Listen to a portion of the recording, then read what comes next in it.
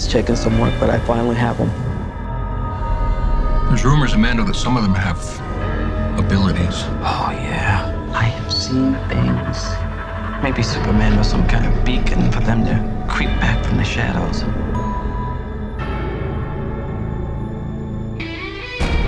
This is Now Playing's DC Movie Universe Retrospective Series. The greatest gladiator match in the history of the world.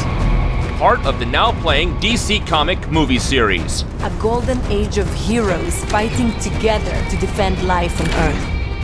Hosted by Arnie. Host acquired.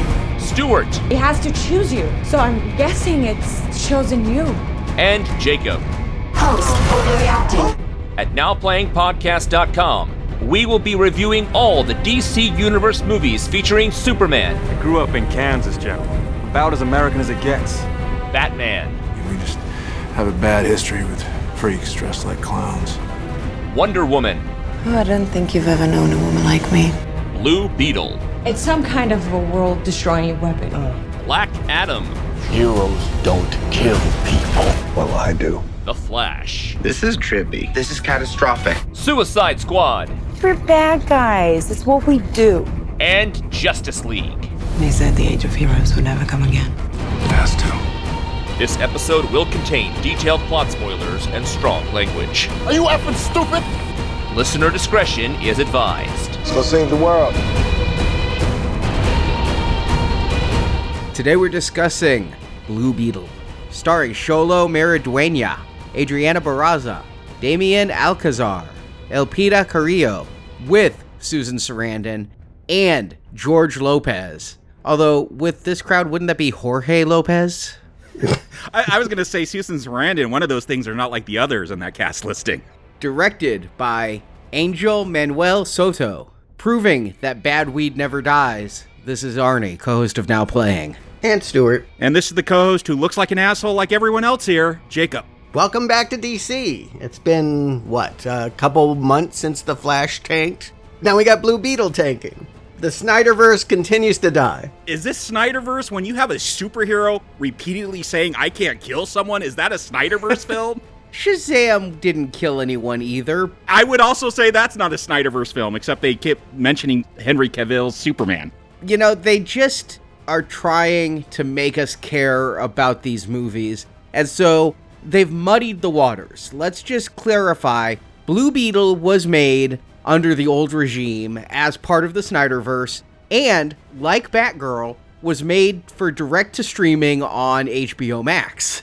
Oh, really? I did not know that. I wasn't going to have to go to the theaters to see this? I think it got promoted, right? They realized they had a better product. They had something for August summer, maybe not June summer. August, when all the kids are back in school, they're not free to, go out. Yeah, great timing. But like Shazam, this film pretty much stands on its own. There are some dropped line references to the larger Snyderverse, but because this film can stand alone, and because James Gunn is a team player, James Gunn has come out on Twitter and said he considers this the first movie of the new, whatever you want to call what DC is doing under James Gunn. Gunnerverse. Yeah, Gunnerverse, I like that. And so that's really muddied the waters, but truth is, this was always intended to be part of that old Justice League Flash continuity. And I just want to say, look, we're movie nerds, we're comic book nerds, we get obsessed with this stuff, we debate it. The average moviegoer does not care about the Snyderverse. They don't know what that is.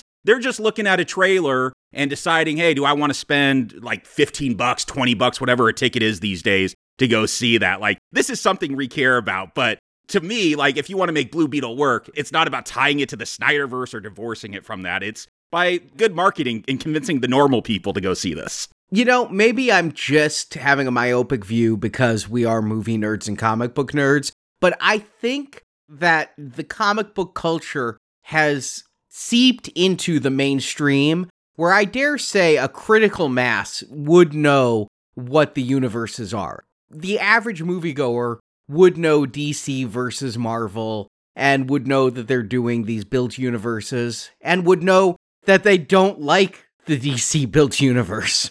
I live with the average moviegoer, and my wife is constantly, is this DC or Marvel? She doesn't know, my kids don't know. They know some stuff because there's a lot of cartoons especially DC stuff like Teen Titans Go, but I would say the average moviegoer doesn't know. And unless they see that Marvel logo, like that might get them into theaters because that's a brand people recognize now. Again, it's a branding thing. Like, I think the general moviegoer does know there's a stink around DC branded films. DC, Marvel, what's the difference? What is a Blue Beetle? I think the real challenge is this is a superhero I've never heard of before. Is it the Tick? I wish it was the Tick. The Tick is amazing. It's not the Tick. Okay, it looks like the Tick. But no, Stuart, how can you not know the Blue Beetle? He has been around since 1939, since Superman, since Batman. He is a golden age superhero character who started as Dan Garrett, who just got some bulletproof chainmail. And I guess because it was the golden age. Arnie, I see your Instagram. I see you reading a lot of golden age comic stuff and posting about it. And it's all kind of silly. So like, yeah, this guy has a blue suit and you need like Blue Beetle or Black Beetle. Like, it's got to be the same consonant starting the name. But for a long time, like, he dwindled into obscurity until Charlton Comics bought the character. Now, the reason I bring up that name is because DC then bought Charlton Comics. And a lot of those characters, Peacemaker, Blue Beetle, The Question, we've discussed these characters before. If you thought the bug in this looked familiar, it's because Alan Moore wanted to use a lot of these characters for the Watchmen. And then DC bought Charlton and said, nah, we might want to use these guys. So like the Blue Beetle became Night Owl. And so DC created a new version of Blue Beetle, Ted Kord, who was just basically Batman, just a millionaire who made gadgets. Again, still no like magic scarab from outer space. That was not until 2006 when, again, characters get rebooted. They're destroying their multiverse to recreate it because DC like has the most convoluted continuity. But that is when they came up with Jaime Reyes as the Blue Beetle, getting this magic scarab or alien scarab really from space and giving him this Iron Man-like suit. And it was a pretty big hit. This is the version of the Blue Beetle that got into the cartoons, that got into cameos on those CW superhero shows.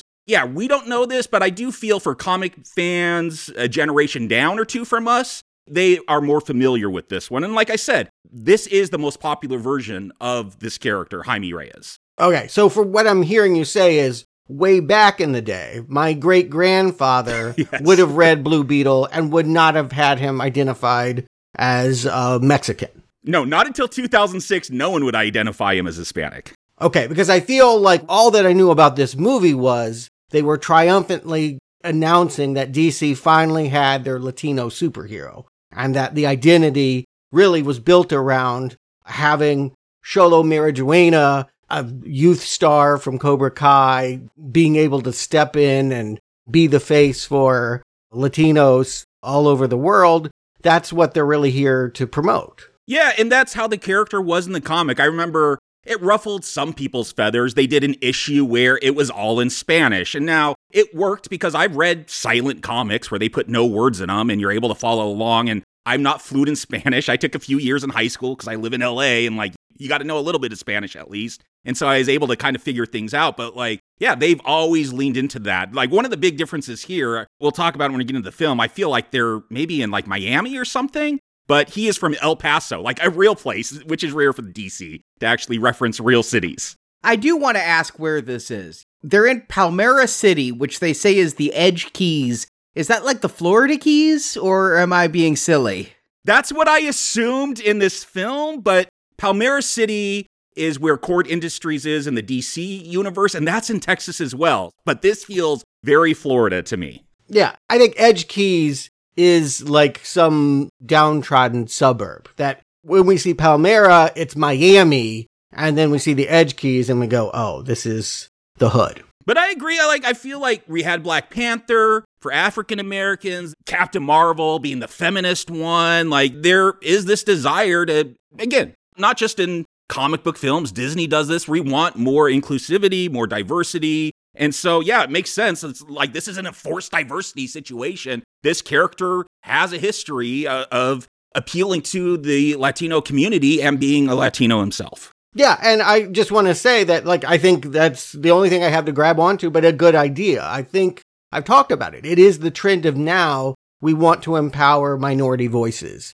and that these superhero stories largely are about highlighting heroes we haven't really celebrated. Who they're fighting, the rogues gallery villains, less important. I mentioned this when we talked about Ms. Marvel. And this movie kind of reminded me a lot about Ms. Marvel. Yeah, I definitely had Ms. Marvel vibes, although truthfully this movie, and we will talk about it, we'll burn that bridge when we get to it, but it's like you took a lot of movies we've discussed, put it in a blender, and poured it out as a daiquiri that is Blue Beetle.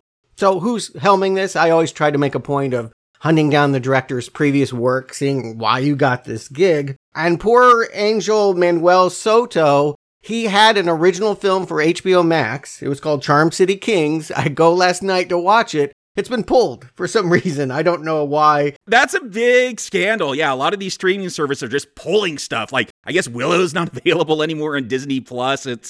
People are demanding physical media because these streaming services are just removing things from cinematic history, I guess. Yeah, but it never got a theatrical release. This is the only way you can see it. And apparently it's pretty good. It debuted at Sundance a couple years ago, and it's a coming-of-age story for black male tweens in Baltimore. They're into, like, trick motorcycles. There's a whole, like, a biker gang that they're joining, but it looks half Boys in the Hood, half Tokyo Drift, and apparently, obviously good enough for Warner Brothers to say, we can give him Blue Beetle. I couldn't find this movie, but I did see he directed a documentary about Menudo, and I watched that. That's on Max. It wasn't bad. I'll just offer. I learned a lot about Menudo. Do you have a newfound appreciation for Menudo? Well, here's the bottom line. Don't let your kids go into show business. I've never seen anything to convince me otherwise. I mean, I learned that from Different Strokes, but okay. Yeah, I've never seen a story where the kids go in and have a healthy, good time in the showbiz industry. Guess what? Menudo, they're very abused.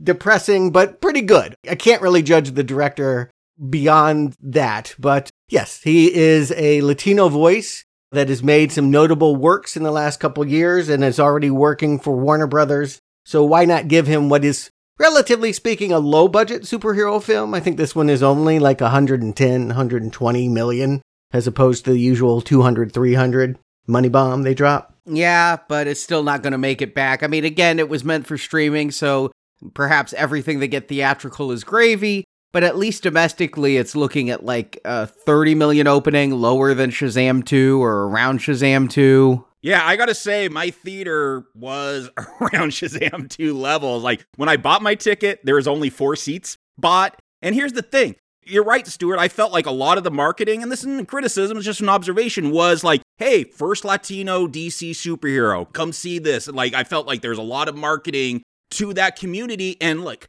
I live in a place, the San Fernando Valley in Los Angeles. My kids are minorities when they go to school. It's a very heavy Hispanic area. And so I was interested to see, like, is there going to be a big demographic in the theater? And it was a pretty empty theater. It did not pull people in. Mine was pretty empty. I went to an IMAX at 2:00 on Thursday. So yeah, maybe people were just in school. I feel like this is a kid's film. Can I say that? Oh, for sure. Yes. I feel like it should be appreciated by young ones that wouldn't have been available to see it. But I would say maybe 20 people, and mostly people of color. I went to a Friday night 7 p.m. showing. Where I live also has a very heavy Hispanic population, and I looked around the audience. It seemed mostly white, and it was about half full for the Dolby Atmos screening, and that's about average, I'd say. I think that's the word I'm going to use a lot tonight. We'll make it Pee-wee's word of the day is average. Ah! I can't scream. My family's still sleeping as we're recording. Yes. I might scream a couple times, but we'll see. Let's get into it. Let's find out about this plot and find out why we should love Blue Beetle. Susan Sarandon plays Victoria Cord, CEO of Cord Industries. Under Victoria's leadership, this generic industrial corporation has become an arms manufacturer. Victoria has set her sights on a large government contract with her OMAC suits, mech suits that make each soldier a one-man army corps. However, to complete the OMAC, Victoria has been in search of an alien artifact called the Scarab. Can I just start right here for a second and say, no good business plan hinges on finding an alien artifact. I think right there, I'm not investing in your company. This is bad if you're the one breaking the plot summary to make jokes. That's usually what Stuart and I do. I'm glad you're confirming weirdness for me. Yes, that seems wrong. After a 15-year search, Victoria's team has found the Scarab, and the goal of launching the OMAC is within reach. However, opposing Victoria is her niece, Jenny Cord, played by Bruna Marquezine. Jenny's father was CEO of Cord Industries until he went missing years before. Jenny, like her father, opposes Cord Industries making weapons, so Jenny steals the scarab and becomes the target of Victoria and her goon squad. Desperate to hide the scarab, Jenny gives the artifact to job seeker Jaime Reyes, played by Xolo Mariduena. Jaime recently graduated from college with a pre-law degree, but returning home to Palmyra City, he found his family in financial ruin, having lost their business and about to lose their house. Jaime had hoped his connection with Jenny would get him a high-paying job at Cord, but instead he finds himself with this strange scarab. Soon the scarab bonds with Jaime, crawling under his skin and giving him a super-powered exoskeleton that is nearly indestructible, can fly, and can create any weapon Jaime can imagine. Jaime, wanting out of this body, seeks Jenny, hoping she'll know how to remove the scarab. Jenny takes Jaime and his uncle Rudy, played by George Lopez, to her father's abandoned mansion. There, Jenny reveals her father was the cheesy 80s superhero known as the Blue Beetle. Jenny's father had hoped to bond with the scarab as Jaime has, but since he couldn't, he ended up making Batman-like suits and fighting crime with his beetle-themed gadgets. And in Jenny's father's lab, it's revealed there's no way to remove the scarab from Jaime. It's bonded with him, and removal would kill the youth. Knowing Jaime has the scarab, Victoria sends her troops after Jaime's family, which includes his sister Milagro, his grandmother, just called Nana, his father Alberto, and his mother Rocio. During the assault, Alberto has a heart attack and dies, sending Jaime into a rage. He goes after Victoria's troops, but is stopped by Victoria's bodyguard, Ignacio Carapax, the beta tester of the OMAC suit. Yeah, not Carfax as my phone wanted to keep autocorrecting it as. I definitely want to see the Carfax on the taco, though, before I buy it used. Jaime is captured and taken to Victoria's evil island lair so the tech from the scarab can be downloaded and Jaime killed. Victoria succeeds in getting the full AI of the scarab into the OMAC suits. But Jenny and Jaime's family load up on some old 80s Blue Beetle tech and fly to the island to rescue Jaime. Jaime is almost killed by Victoria's testing, but a cliché vision of his father as he's dying gives Jaime the will needed to fight back. He and the suit complete symbiosis and are able to break free, while Jaime's family and Jenny blow up the base, destroying all the OMAC suits. Jaime has a final battle with Carapax, who has the upgraded OMAC suit, but Jaime scores a narrow victory. He spares Carapax's life, but Carapax grabs Victoria and walks into the fire of the burning island, killing himself and his evil boss. Jenny is now CEO of Cord Industries, vowing not to make weapons, and she also appears to be Jaime's girlfriend, as credits roll. As they start, yes, we want to feature Latino actors, directors, the culture. Enter Susan Sarandon. I think I saw her in one of the trailers briefly a couple weeks ago, and I did a double take and wasn't 100% sure that I was seeing it correctly. But yes, Susan Sarandon, Oscar winner. It's been decades. When's the last time you've seen her in any movie? Speed Racer, which has been a decade. Yeah, I know she's doing conventions now. She's coming to New York Comic Con, so the mighty have fallen a little bit of a ways. I know she's doing an appearance with Tim Curry at New York Comic Con, going way back to her Rocky Horror days. You know, I saw her in the trailers, and immediately my stomach sank because Susan Sarandon in this film, for some reason, and especially the line in the trailer, just kept giving me flashbacks to Sharon Stone in Catwoman, and I'm like, oh boy. That is ominous. Yeah, this is going to be a bad villain. I will say, Susan Sarandon does not embarrass herself in this the way Sharon Stone did in Catwoman. No, and I want to just give her a compliment. I've always liked Susan Sarandon, in part because she does have the ability to laugh at herself. Again, she started in Rocky Horror and made some pretty silly movies, and I don't think she's embarrassed to do anything. So, like, you want me to do one of these DC things? Sure, I'll go into some Arctic tundra and find a scarab in the rocks or something. I mean, she'll go into a soundstage covered in green to look like the Arctic, at least. This is not her first foray into superheroes. There was a Marvel podcast series called Wastelands where she played old-age Black Widow. Yes, Susan Sarandon did a full podcast series as Black Widow, so she's gone into the superhero stuff before in an even lower rent medium. Yeah, is that like the modern day version of like a radio teleplay, a podcast about... I don't think that counts. I honestly was surprised to see an Oscar winner as part of a podcast audio drama. So yeah, I think this is a step up from that. And she's outshone, it should be said, although she is the CEO, clearly the villainess because she's blowing in. She's got money and she's talking about needing some object for the last 15 years. They're carving into some giant boulder or something. I don't think I ever understand where we are or why the scarab is here, but she's not even the focal character because we've seen this augmented cyborg in a tent and we go, oh, that's the cool one. That's the one we want to pay attention to. Her bodyguard. You said carapax, but I think it's carapax because like carapace is like the body of an insect. I'm remembering something about high school zoology. It sounded like carapax to me. I'll say with this opening, because I'm a comic book nerd, I know about Ted Kord. He was my original Blue Beetle when I read Justice League International, the best Justice League. But the fact that she's a Kord, I'm like, oh, how are they going to address, it seems like they're going to address this legacy. Are they turning like the original white version of this superhero into the bad guy with Victoria Kord? Because like you introduce a CEO in a superhero film, unless it's Tony Stark who's going to have a change of heart, they're probably the bad guy. Yeah, even Tony was bad and had a change of ways. Yes, with money, we see corruption. 9 times out of 10, particularly in a superhero movie, we think of this as being the character that is corrupted. And indeed, she is hell-bent on getting some object that the credit sequence will further elaborate disappeared at the same time as her brother. That she formed this company, Kord Industries, with Ted Kord, and he disappeared 15 years ago, presumably here. I think it said their father formed the company and left it to her brother. And she was upset that it was left to her brother because she felt that was sexism. But when the brother disappeared 15 years ago, she took over and got them back into arms manufacturing. Yeah, okay. The way that she's going to frame it is that she's created the company as it is now, and that this is going to be some kind of game changer. Whatever they're cutting out of this rock, I'll just cut to it. It's the blue scarab from outer space. How it gets here is a mystery they won't ever reveal in this movie.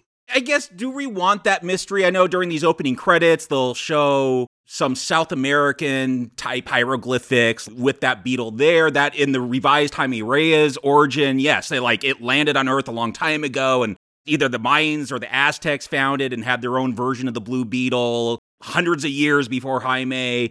I was wondering this throughout the film because I'm like, wow, we're really not going to get anything about these aliens. Maybe if this is successful, that's a streaming series where we get more of the backstory, the sequel. Well, not to spoil everything, but the mid-credit sequence does say that Ted is not dead and coming back. So presumably, if we were to get another movie with him, he would explain all this. Yeah, and I got my theories about that when we get there. Yeah, they kept saying he's missing. And so I knew that would be a tease for the future, and probably where this scarab is tied into that tease. I'm going to say probably not, but we'll get there. But first, let's get to the main attraction. We have our star, Jaime Reyes, blowing back home from Gotham Law School. I guess that he is studying to be a lawyer and has completed his undergraduate degree, and plans for graduate school are going to be curtailed because he's coming home to a family that's got bad news. They're losing everything. And he's coming out of college, and this is throwing me for a loop because I know this actor so much from Cobra Kai, where he plays a high school student.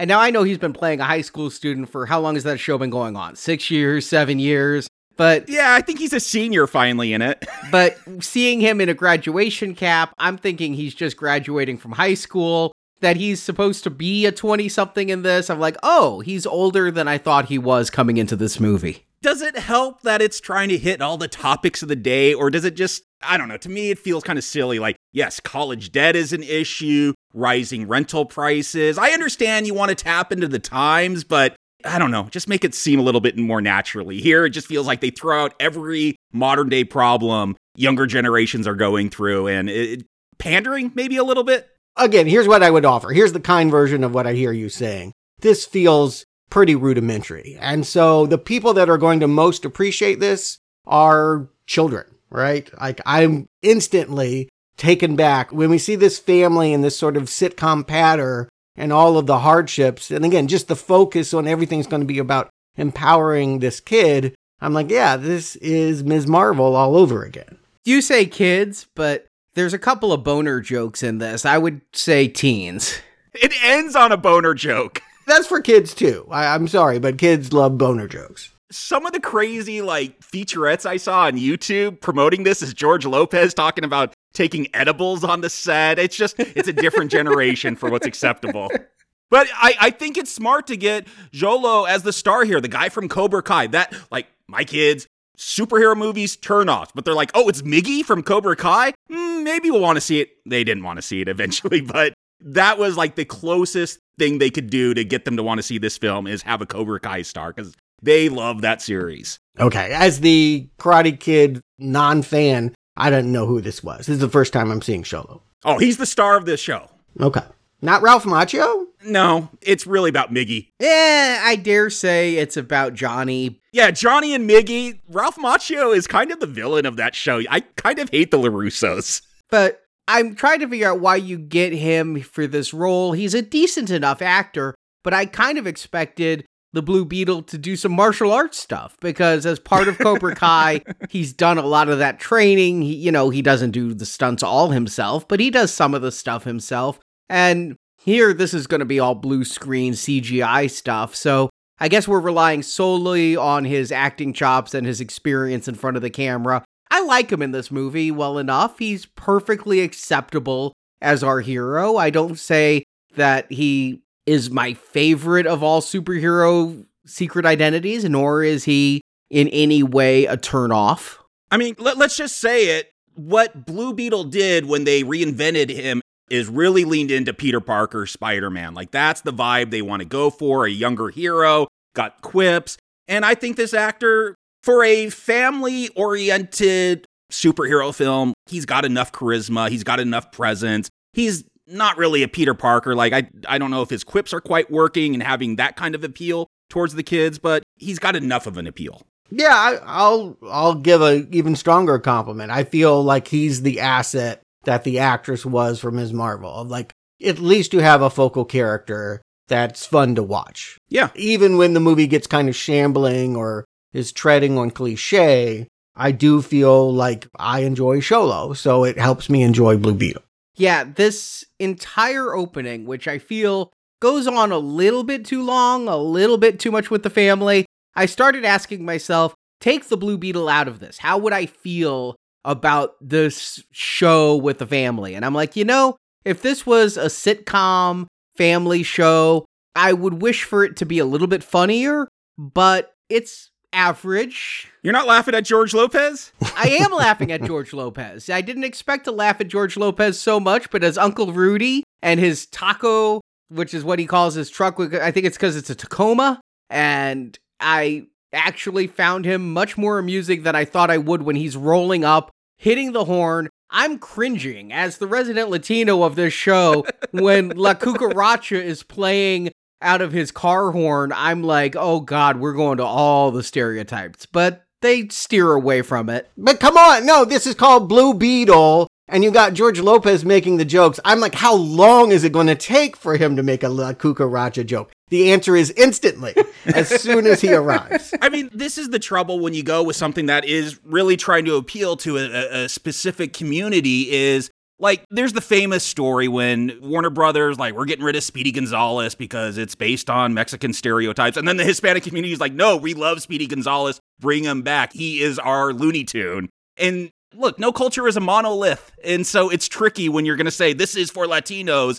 And now anything you put in now is going to come off like a stereotype because everyone's going to have different opinions, even within that community. Yeah, but a tricked out truck playing La Cucaracha is a little bit on the nose. With Cheech and Chong bobbleheads on the dashboard, yes. George Lopez is going to be George Lopez. He's certainly not trying to change his image here. And how you feel about him is how, coming into this, is how you'll feel about him as he inserts the comedy and man-in-chair tech. He's the techie, ultimately.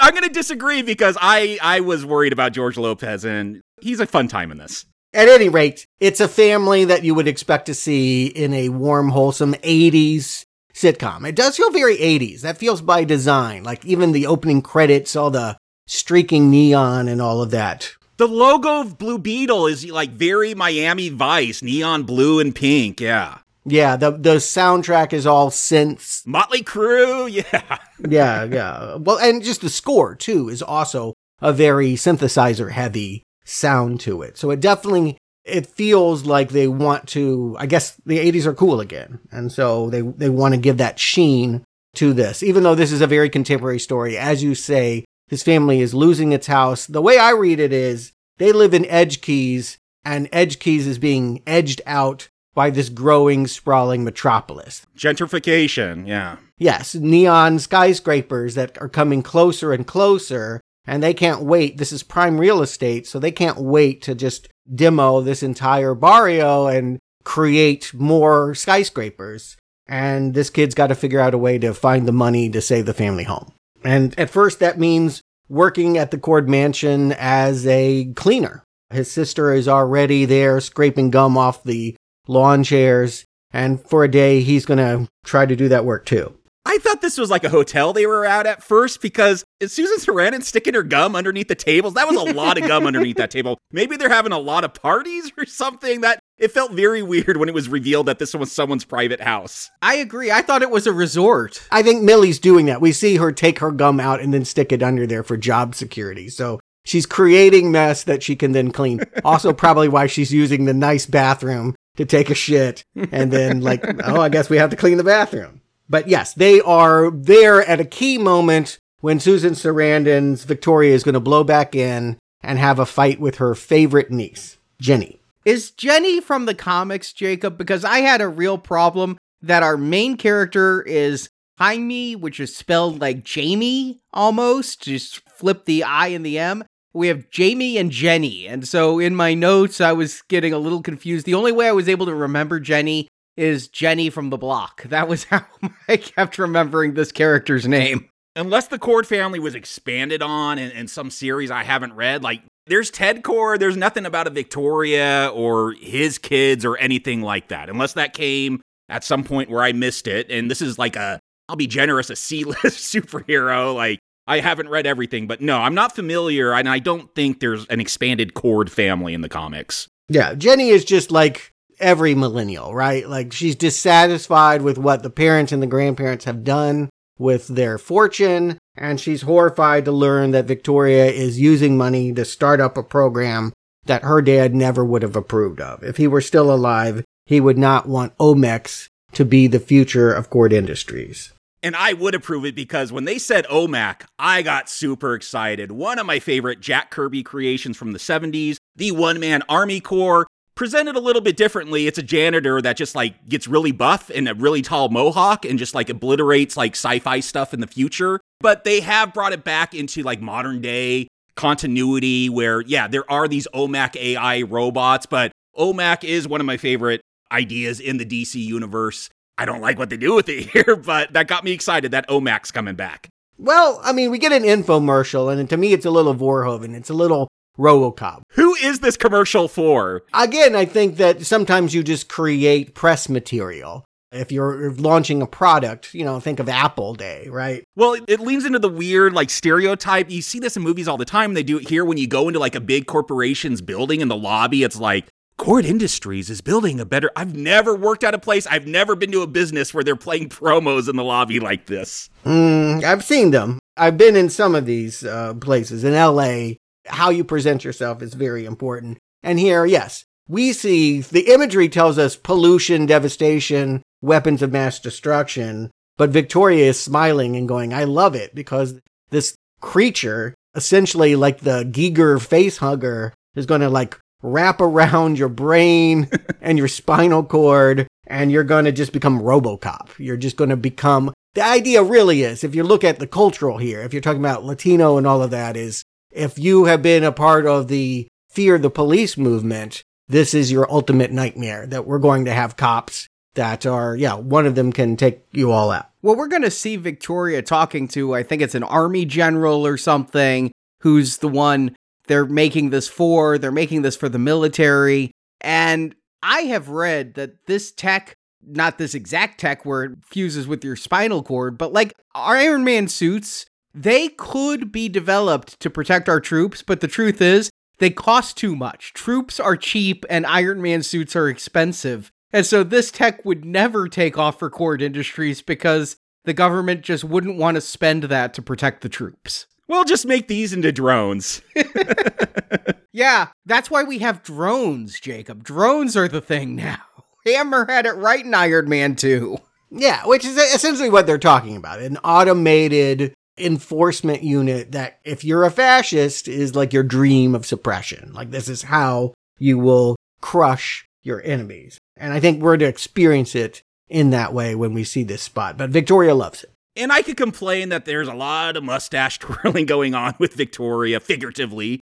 Because, yes, this is so broad, the military-industrial complex, the brutal police are going to keep down the minorities. But the fact that, you said it, Arnie, this is like a sitcom. This is like a family film. Stuart, you said it, broad strokes for the kids. Like, so I kind of just accept that. Like, once I realize what this is, okay, I'll go with these cartoonish depictions. Agreed. That's exactly how I'm trying to meet this movie is, oh, okay, I'm back in Ms. Marvel. This is an 80s sitcom fused with the identity of a Latino family that has not been celebrated. Even now, we haven't had a lot of big screen, big budget depictions of Mexican-American life. So yeah, I'm trying to meet this movie and say, how's that going to work? How is that going to feel? And yes, so Jenny, in confronting her aunt, is almost attacked by Carapax, that he has this metal hand and maybe a metal leg. Again, we get the idea that he's at least half machine. He's going to do something physical, and because Jaime intervenes, he is fired, and she's going to get him a new job. And it's teased here that there may be a little bit of attraction there, that maybe Jenny was attracted to Jaime. I know Millie's going to make the jokes about it, but that romance is going to bud throughout this film. Yeah. Although she feels older to me than him. She does. Yeah, it's one of those things where I just feel like she is like so much. He does feel like someone that could just be coming out of high school, and she feels like a woman that's heading into her 30s. But it's, I guess, all about how they present. Maybe that's what money does to you, is it gives you this higher status. But she feels out of his reach. And yes, does he have the nerve to reach out to her and ask for another job? We see him having a late night talk with his father, who I gotta say, oh my God, like, there's a lot of on-the-nose writing in this, but Alberto gives lines that Vin Diesel would be embarrassed to about family.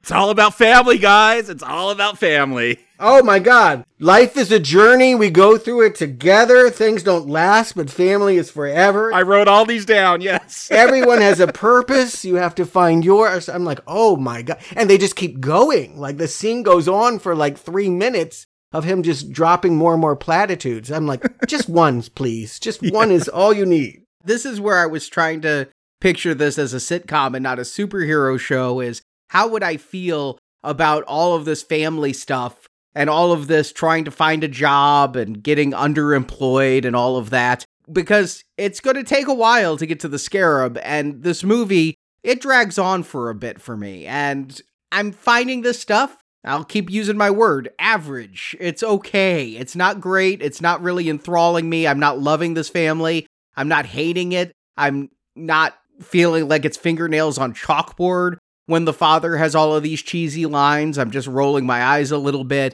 Kind of making me think of Shazam, because Shazam was all about family too, with the extended family, just not Hispanic. You're hitting all the references that I felt like it cribbed from too. Yeah, and again, family is a good theme, but you don't want to ever have writing that is just so on the nose that you just keep stating very loudly, okay, this is your purpose. Again, if you don't like this family, you're not going to like this movie, because they are the movie. I mean, when he goes for the job interview, we have all of this futzing around that the family is there dropping him off and chanting his name, and George Lopez is saying he looks like an asshole like everyone else there. Again, if you don't love that stuff, I'm wondering what is here for you as a movie experience, because it is the movie. It is at the beginning. I will say, if you're here for a superhero movie, you've got what will feel like a long wait before we get the scarab and the superhero stuff. All of Act 1, yes. There's 25 minutes before Jenny is sneaking into a top secret lab and grabbing the scarab that must have gotten out of that rock, we don't know, and put it in a burger container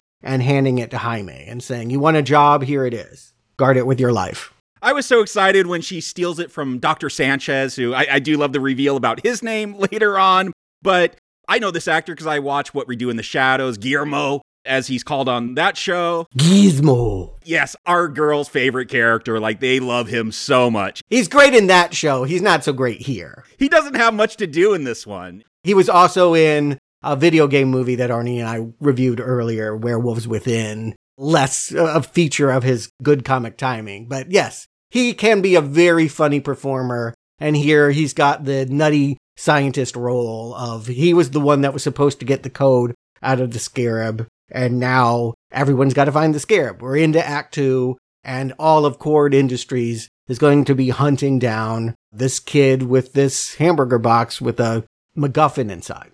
I felt for sure like this hamburger box would be a tie-in, like would this have a Burger King thing? It's a Big Belly burger box. I don't think that's a real chain. No, not one I've heard of. I can't go to McDonald's and ask for the Blue Beetle meal. And I'm wondering if they didn't approach some fast food restaurants and they were like, wait, what superhero? Why would we want to tie into that? Even Jack in the Box is like, nah.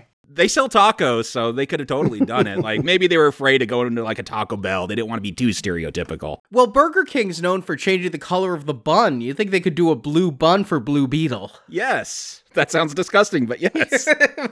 Somebody could have if they thought this property were going to do more. And I think it's telling this is coming out in August. And, you know, we've already had tons of superhero entertainment. And this is just not expected to be that kind of tie-in. Just to point out, Guardians of the Galaxy 1 came out in August. That feels like a long time ago, but yes. And they were also uncertain. That feels silly now, but they were also uncertain about the commercial prospects of that. So that was not a guaranteed hit either. You release your risks at non-key times. And this is definitely a risk. But anyway, Jaime brings this box home for the family because, again, the family and how they react to everything is the movie. And there's a lot of passing it around, and is this a new Tamagotchi?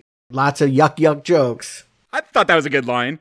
And this is in the spirit of the original 2006 version of this character. Like, it was very family-oriented. They all knew his identity. They all participated. Now, that got all retconned when DC later, once again, rebirthed its universe, and, like, he was more of a Peter Parker on his own. No one knew his identity. But the original take of Jaime was very family-oriented like this. And I was thinking about you, Arnie, when we went and saw Superman 3, I was scared too, but you were like super scared when the computer grabs the woman and like turns her into the freaky woman. That kind of trauma times 10 when we see Jaime actually turn into this Blue Beetle. This thing is going to scare your little children.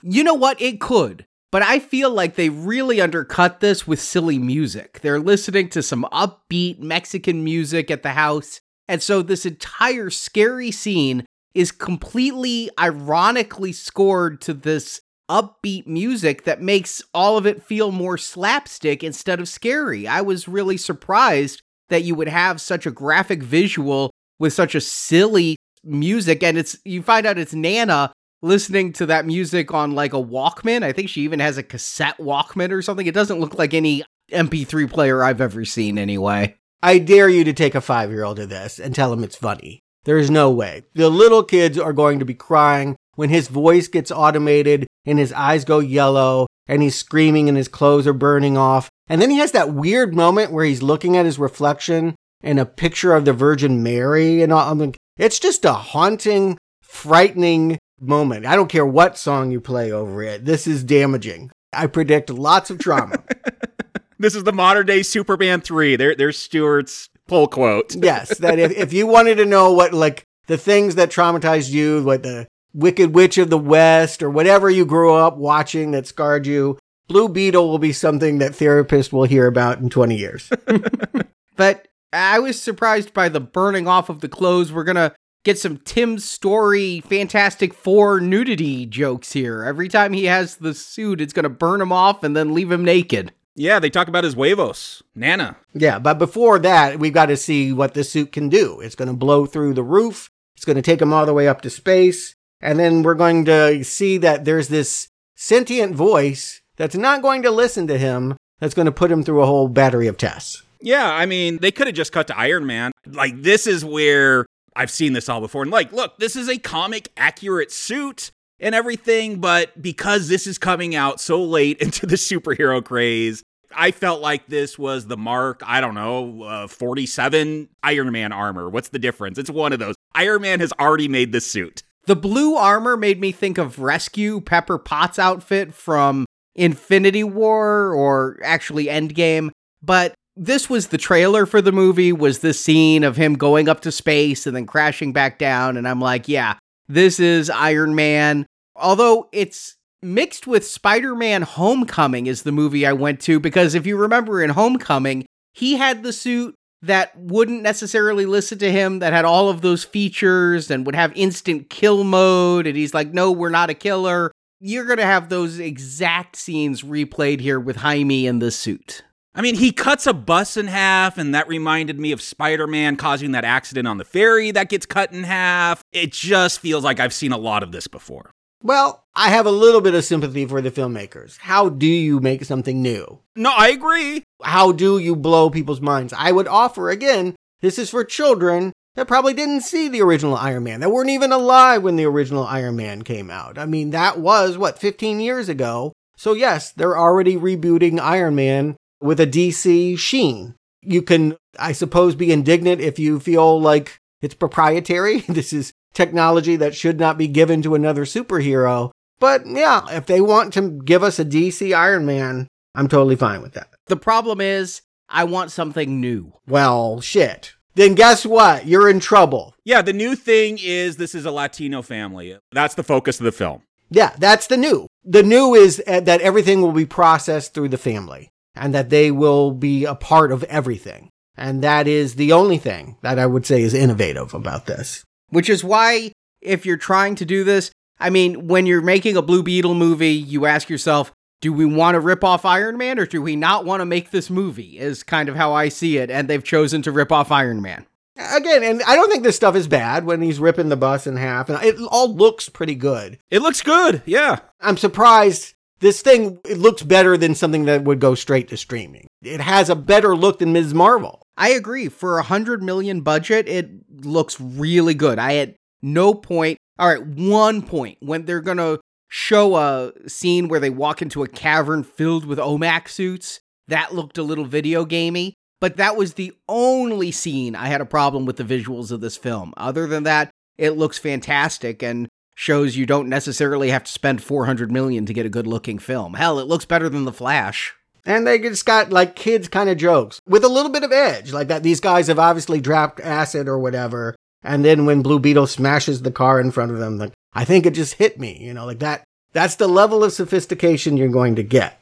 And I know, again, my girls did not want to see this film, but they would have laughed at that because even though they're teenage, well, maybe especially because they're teenagers, because like pot, there's just a different attitude about it these days. It's basically legal almost everywhere in the United States. Like, they get those jokes. They're around those kind of jokes a lot more because it's just more acceptable. Like, the kids would have laughed at that. It shows our age that we're like, has it hit you yet? And you and I, Stuart, both went to They Took Acid. But in California, edibles are legal. They might have just had some pot brownies. Yeah, I just took it as pot gummy bears. Like, everyone's always just popping those on the streets here. Again, we're not going to define what drugs people are using, but we do know that kids are savvy. And yes, they're going to think that this is subversive, that you have a little moment like this, which feels so cliche, frankly. But I'm, again, trying to imagine this through unjaded eyes from someone that hasn't seen 150 superhero movies. I think that they would be having a good time. Me,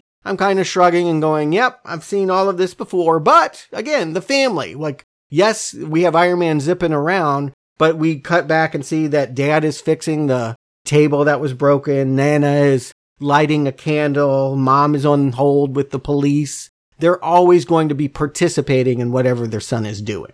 And they get involved. When he comes back naked, they're the ones trying to, help him process that things will be okay. Again, that dad and all his cloying speeches about we will get through this together. But they need Jenny. And that becomes pretty clear. Jaime decides that once he puts on the clothes, he's going to go save Jenny from some SWAT team and get her involved in getting this scarab out of his spine. Yeah, and this leads to kind of a unnecessary MacGuffin of this. She's like, we need to go get a key, so we have to go break back into Cord Industries where there's all those gunmen waiting for them, which will, Uncle Rudy will have a device that can block the most advanced of security systems with laser grids and photon emitters. I don't even know if that's a thing. That sounds like something out of Star Trek as the photon emitters. But he has a trampoline, I think he calls it, that will stop this. And it's just a way to keep Uncle Rudy around. Uncle Rudy, if you like him, then you're going to love him because he's always in this film. And if you hate him, he's Jar Jarring it up. Mm-hmm. He is always helpfully giving you the line that will help you process what he's doing. I think he says, I'm the Mexican Doc Brown. And as soon as I hear that, I go, oh, okay. So he can do anything. He can come up with any device. He'll put the spin on it that you got to kick it first. But he has some doohickey in the back of his taco truck. And he can, yes, magically allow them to infiltrate a high-tech security skyscraper and get a smartwatch or something. Yeah, just to clarify, it's a pickup truck. If you say taco truck, I literally think it's going to be a truck that's going to sell me tacos. It's not a food truck. Yes, it's a Tacoma. But they do call it the taco.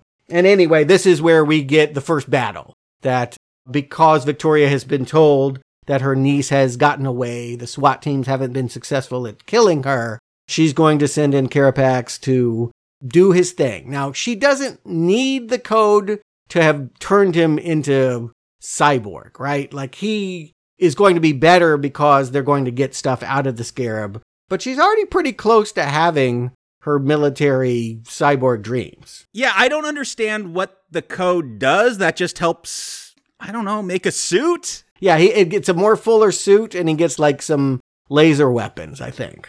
I think it's like nanotech. Yeah, that's what it looked like. The way Carapax is now is he's kind of like an early Iron Man. It's a suit that's built into him, but it can't really expand, whereas the Scarab can create anything at any time, much like the later Iron Man suits can reform itself and do all of that. That just seems like more of a mechanical engineering thing, though, than code. Code to me is like, that's how you program the AI for the suit, not build it. Yeah, exactly. So it's, again, a MacGuffin that if you try to think too closely about, it's not going to make any sense. How do you download from an alien device anyway? How does that code execute on Windows 11? I mean, you love Independence Day. You tell me. I was about to say, yeah, why don't we ask Jeff Goldblum and Will Smith? They uploaded a virus. It's totally different. At any rate, I can accept this, that there are two different ways you can be a mech, and Carapax is not as good. He gets his ass kind of handed to him. At first, Jaime is winning. As Blue Beetle, he is able to do things, but his struggle is that the suit wants to kill. It wants to go forward and like pull out a sword or pull out something that is going to totally kill this Carapax. And this young man does not want to have blood on his hands. It's a real Eddie Furlong Terminator situation. No killing. Repeatedly, we will not kill. No kill. It's going to be weird when Nana does kill because they push this no killing thing so much. But yeah, again, I appreciate that with this superhero stuff. Like, you are the strongest people, smartest people. Figure out different ways than just killing. I just want to point out, you got very mad at Superman. Yeah. Yeah, I was thinking about you, Jacob, because you hate that the Snyderverse has so much killing and that Tim Burton's Batman killed people. But here, Jaime isn't in control. Jaime doesn't defeat Carapax. It's the suit. The suit is 100% controlling Jaime and doing absolutely everything. Jaime is only able to exert control when he says, we're not a killer, but the suit is right. I mean, Carapax is going to continue to be a problem. And yes, when Grandma is killing later on and things, they're killing lots of people. Yeah. Uncle Rudy's going to kill people. I'm like, Jaime should have probably killed Carapax here at the beginning. Yeah. Again, the messaging of this movie, while it might come out a little confused and talking out of both sides of its mouth, this is for impressionable minds, and they don't want impressionable minds thinking that killing is the answer. My question is more just from the buddy movie kind of way. So we find out that this suit is the alien Kajada. Although I feel like I'm now doing that song. Kajada, Kaja. Oh, I was doing Oobla Day, Oobla Da, like Beatlemania kind of thing. But anyway, it is a popular singer right now. Becky G is a popular Latina. Who? Again, I'm talking. She's very hip with the kids. I'll have to ask my girls if they know who that is. Yes, Becky G is a thing. And they've given her this very impersonal airport terminal voice that she's doing. She doesn't have any kind of like banter with this guy. Like, it's almost just like she's an automated machine voice. And I don't see that they work it out. In the end, the mom is going to tell the suit to get it together with her son, and then they're just in sync. But I don't feel like there's enough between Kajada and Jaime in this movie. You needed to work on that relationship a lot more than they do. Yeah, it's such a big deal that they're going to finally sync in the third act, and that should feel like a bigger deal than it is. Yeah, we should understand what both of them want in this middle part. I mean, just because I think this is going to definitely reference Black Panther later on, but that whole conflict was like militant response to white supremacy versus these people that just wanted to live in Africa and be peaceful. Like, you had this conflict between cultures that tied into real life racial strife. And yeah, if you could have had, I don't know, if this is about DC's first Latino superhero, I don't know, you could play with that. I feel like we get that a little bit with Rudy. He's like, don't call the cops, they're going to call immigration on us. But there's something to play with there. I don't know if that's the way to go, but there's some way to play it. I don't even know what Kajada's stance is. I don't even know if she's processing his heritage. Why did she pick him? I guess I'll just make it really simple. We'll find out that this thing doesn't just attach to anyone that picks it up. It chooses a host. Why did she pick him? I don't think we ever understand that connection. And in the comics, this is alien tech. Aliens send this to planets to attach to someone who will then overthrow the planet. So yeah, bring in some kind of evil thing from the alien tech AI, and he's conflicted with that. Again, they could have done something there. They don't, though. Yeah, I have a lot of questions about Kajada that are just go unanswered, unsatisfyingly so. But we get a lot more of Rudy. Yes, if you wanted Rudy, he kind of saves the day by slinging that generator in the back of his truck and knocking Carapax out. And he even has some like extra clothes for Jaime to put on in the back seat. Have you forgotten about the moral of this film? It's about family, because Carapax is also going to remind us, like, family makes you weak. I was going to bring it up at the end, but yes, he says it here and later in the film that Jaime's weakness is his family. And yeah, he will learn that lesson is incorrect. Are you going to be surprised when the family all teams up together at the end to save the day? Well, first we need to find out about Jenny's family. Jenny takes them to her childhood home. Back when she was 8, she lived in this nice complex that is now gone to seed, and flamingos are wild and running around the courtyard. But in the basement of this place, we have what are we calling this? The Beetle Cave? Yeah, and just pointing out the Easter eggs, we'll see 2 suits on mannequins. One is that Dan Garrett original suit, and the other one is the Ted Kord DC suit. Yes. Rudy gets on the computer, and he does confirm some of that there was the first person to have the Beetle was a Dan Garrett. And they don't want to say it, but it sounds like it didn't leave him until he died.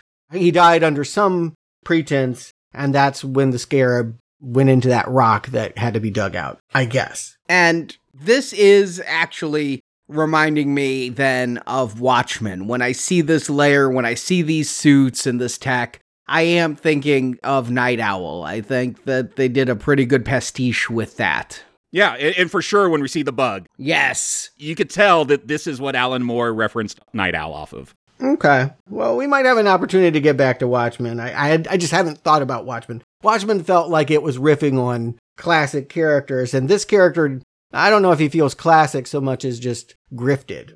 It feels very much like, let's just do Batman with a beetle. And so he has this cave. Yeah, they say Batman with ADHD is how they explain his tech away. Yeah, that he has more sense of humor, that he isn't the fascist that I guess Ben Affleck was in the Snyderverse. I guess you could do the same thing as Batman as long as you make jokes, and that makes you a good guy in Lopez's eyes. But the other thing is, he didn't want to make military tech, and yet in his spare time, he's making all of these weapons. Yeah, mixed messaging. It's mixed messaging, but more to the point, I don't really understand what Ted did. Because we have no flashbacks of Ted, all we have is George Lopez saying, oh, I remember back in the day, this guy was kind of cool.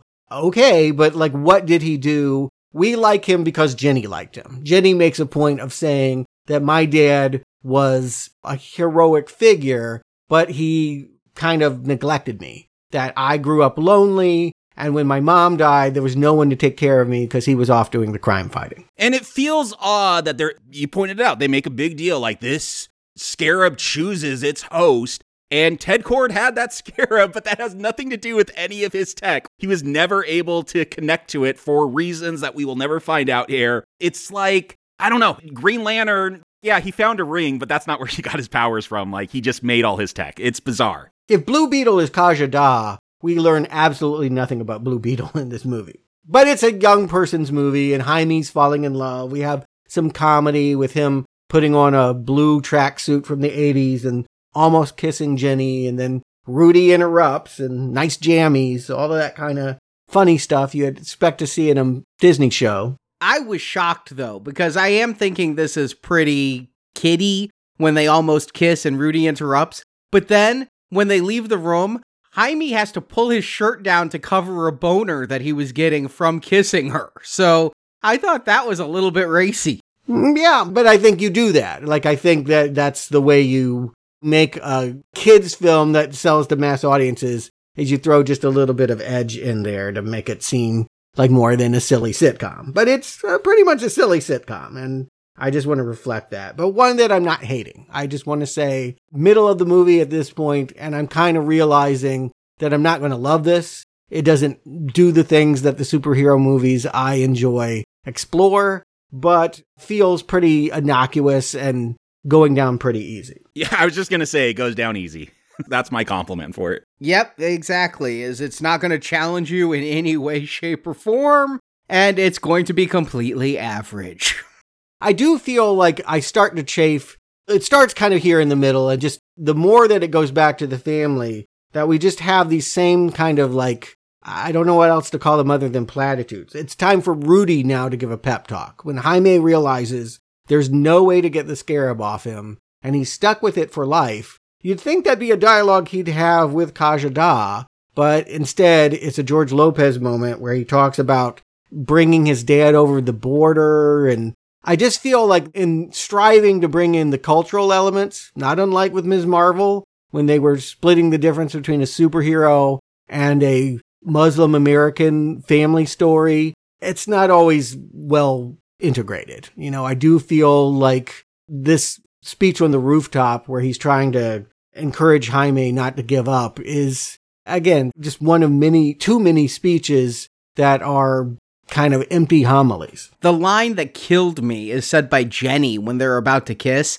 This house is full of stuff. Your house is full of love. Family. It's like, ah. Yeah, right. We had just had another scene of somebody doing that. Again, it's like a hammer. I hear them hitting the theme again and again and again. And as the movie goes on, that hammering starts to give me a migraine. And I'll be honest, when it's Jaime and his uncle here and the piano music's coming in and it's slowing down, I kind of just tune out. I'm like, oh, I know what's coming. Here's the backstory. They're going to put their spin on it for the audience that this is being marketed to. I know what that spin is going to be because, look, that is a common story for many people from that culture. Like, I get it, but it just feels expected. Yes, it does. The fact that they are illegal, that he has to hide from immigration, it's kind of making me roll my eyes just a little bit. There's no reason to have inserted that detail.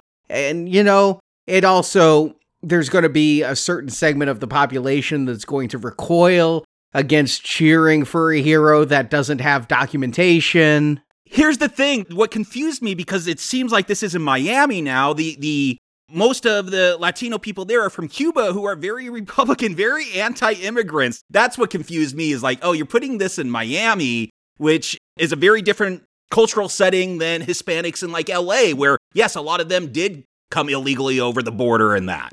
Yeah, I mean, here's what I would offer. If this movie wanted to get into that, I welcome it, because that is something that I think just culturally we need to have a dialogue about. Yeah. There's so much negative finger pointing and name calling, and nobody really willing to get into that issue in a nuanced way. Let's have popular entertainment. That's when movies like this can really excel. But that's not really the villain of this movie. It's not really what this movie is about. It feels stuck in.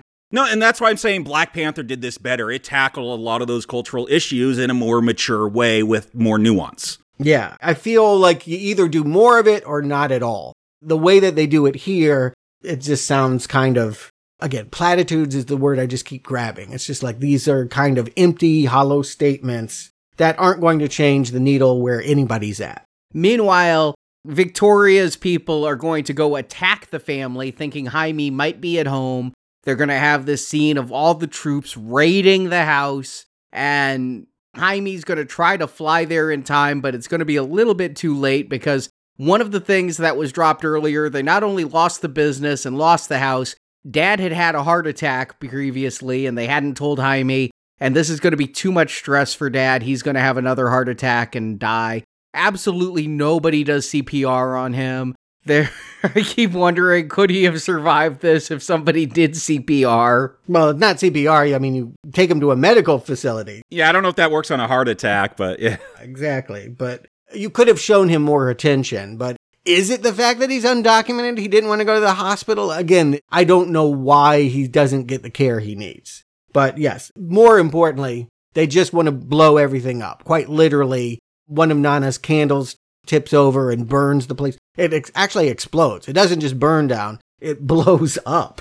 Which I was so confused. They're like, we've lost our home. Like, maybe it's their possessions, but I'm like, you're getting kicked out. You complained they raised the rent. You're being evicted. Like, you're losing that home. It's not even yours. Like, if my house burned down after I left it, I wouldn't care. Like, it's not my house. I just rent. Well, they were fighting to keep that house, or at least Jaime was fighting to keep that house. And he does blow in here. He does show off the full range of powers, that because his family is in jeopardy, I think what I hear is that anger is actually the fuel for the suit. It's the way that he connects to Kajada, that the anger will actually allow him to do cool things. Like, I really like the moment when it's like bowling pins. He's got this boogie board and he blows in and knocks all of the SWAT team down. He yells, "Oh my God, I'm bulletproof." Wasn't that in Shazam 1 when they're trying to figure out all of his powers too? I'm like, this is just the same stuff I've always seen.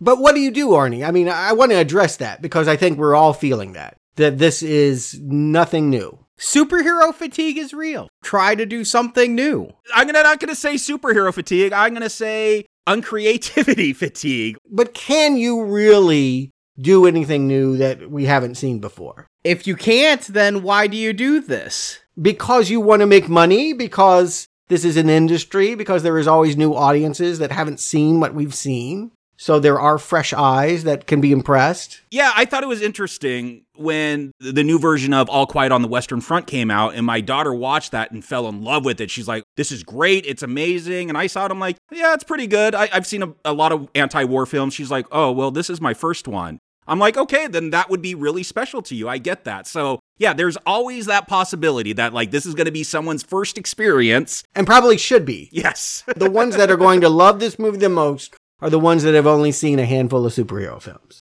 Young people. Yeah, I'll agree with that. And I think that's going to be a minority. Well, maybe, but generationally speaking, this film can be found on streaming platforms in years to come. It might bring people together to say, yeah, that was the movie that I connected with. Who knows? It's not for me to determine this movie's ultimate cultural impact, but I will agree with you. We see him go through a lot of powers, and every single power I can cite as being somebody else's, some other hero's thing. He is not an original in any way. And does that bug me? Well, no pun intended. It doesn't endear me. I'll put it that way. The endearing part is the family. Even having the family, though, again, we saw that with Shazam. The only thing that makes this character unique is the color of his skin. and that's reductive. No, I mean, I think Latino culture and the way that it celebrates family is something that has not been shown. A foster family is very different from a Mexican-American family. It's nuanced, but I do think that this is a first in that way, and I think you can appreciate that. That could mean something to you. I won't take that away from somebody, but I feel as someone that came here to be wowed by a hero, I'm not being wowed. I think the movie looks fine. I think it's doing the familiar kinds of moments, inspiration.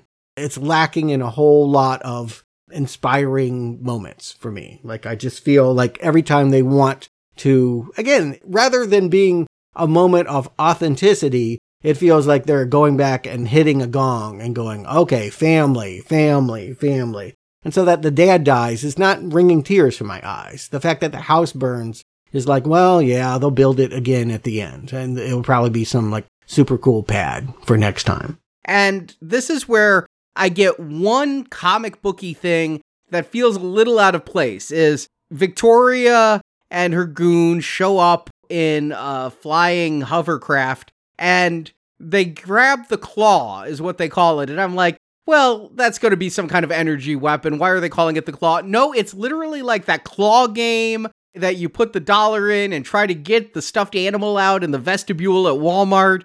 Yeah, I was thinking the same thing. I was shocked they got him on the first try. You usually have to sink like $20 in to get a stupid stuffed animal. Yes!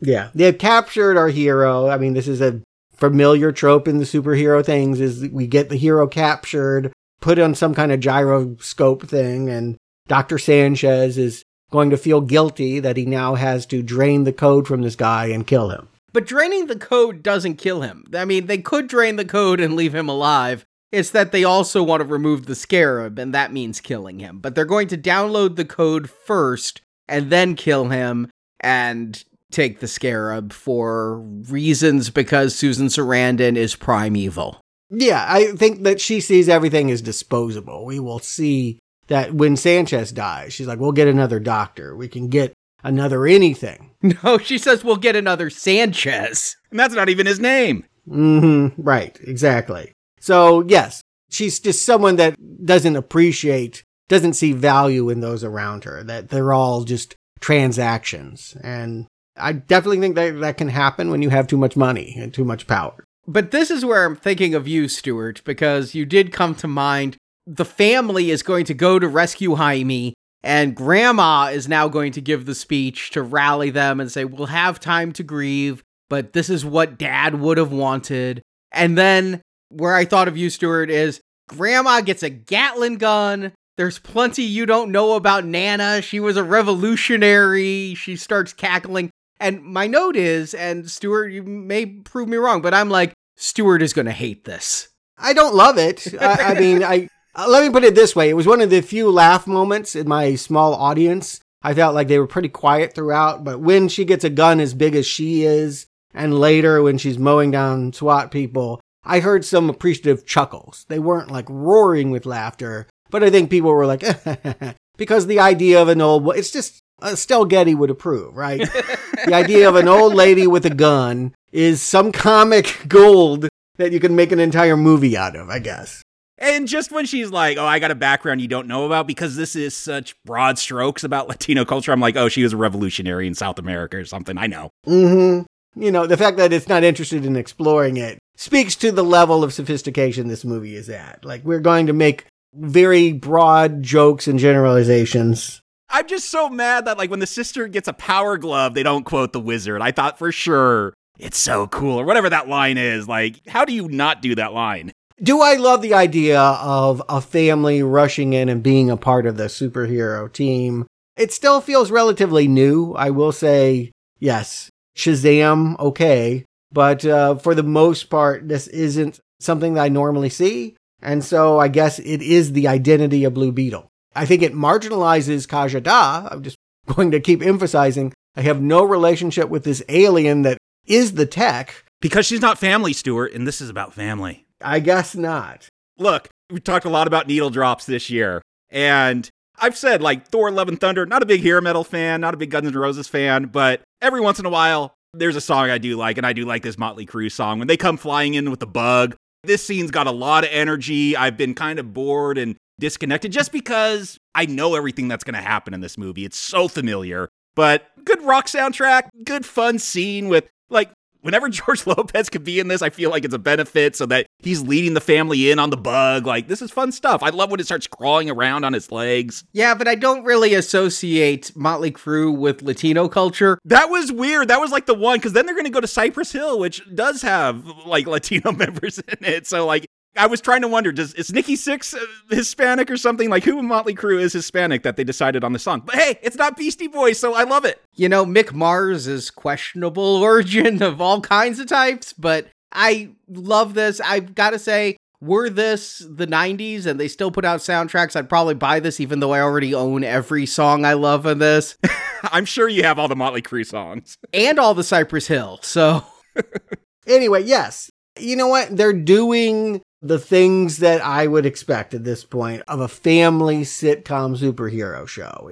What was the one with Kurt Russell? I never saw that one. Sky High, excellent film. Okay. I imagine Sky High feeling a lot like this. This is just my mind of what a family movie about superheroes would feel like. Sky High is actually a little deeper than this, surprisingly. All right. Well, maybe we'll have to we've covered every superhero movie. I'm sure we'll get to that one. But in my mind, I'm of two minds. On one hand, I'm going, yeah, they're doing all these tropes in a very competent way, and a new generation is going to love it. And then I'm going to say, but I'm so alone. I'm so bored. I don't need any of this, and it's pandering and silly. I feel that conflict too. Me 3. I'm right there with you, Stuart. I am having fun with George Lopez, though. Again, that no killing goes out the window with George Lopez, because that bug is going to impale troops and they're just going to get stuck on the leg and as they walk. Who's the fascist now, George? I guess he tells jokes, so it's okay, according to his logic. Yeah, so they're basically this bug ship, which is a spaceship? No, Ted Kord made this. This is his millionaire technology, like Batman. Okay, all right.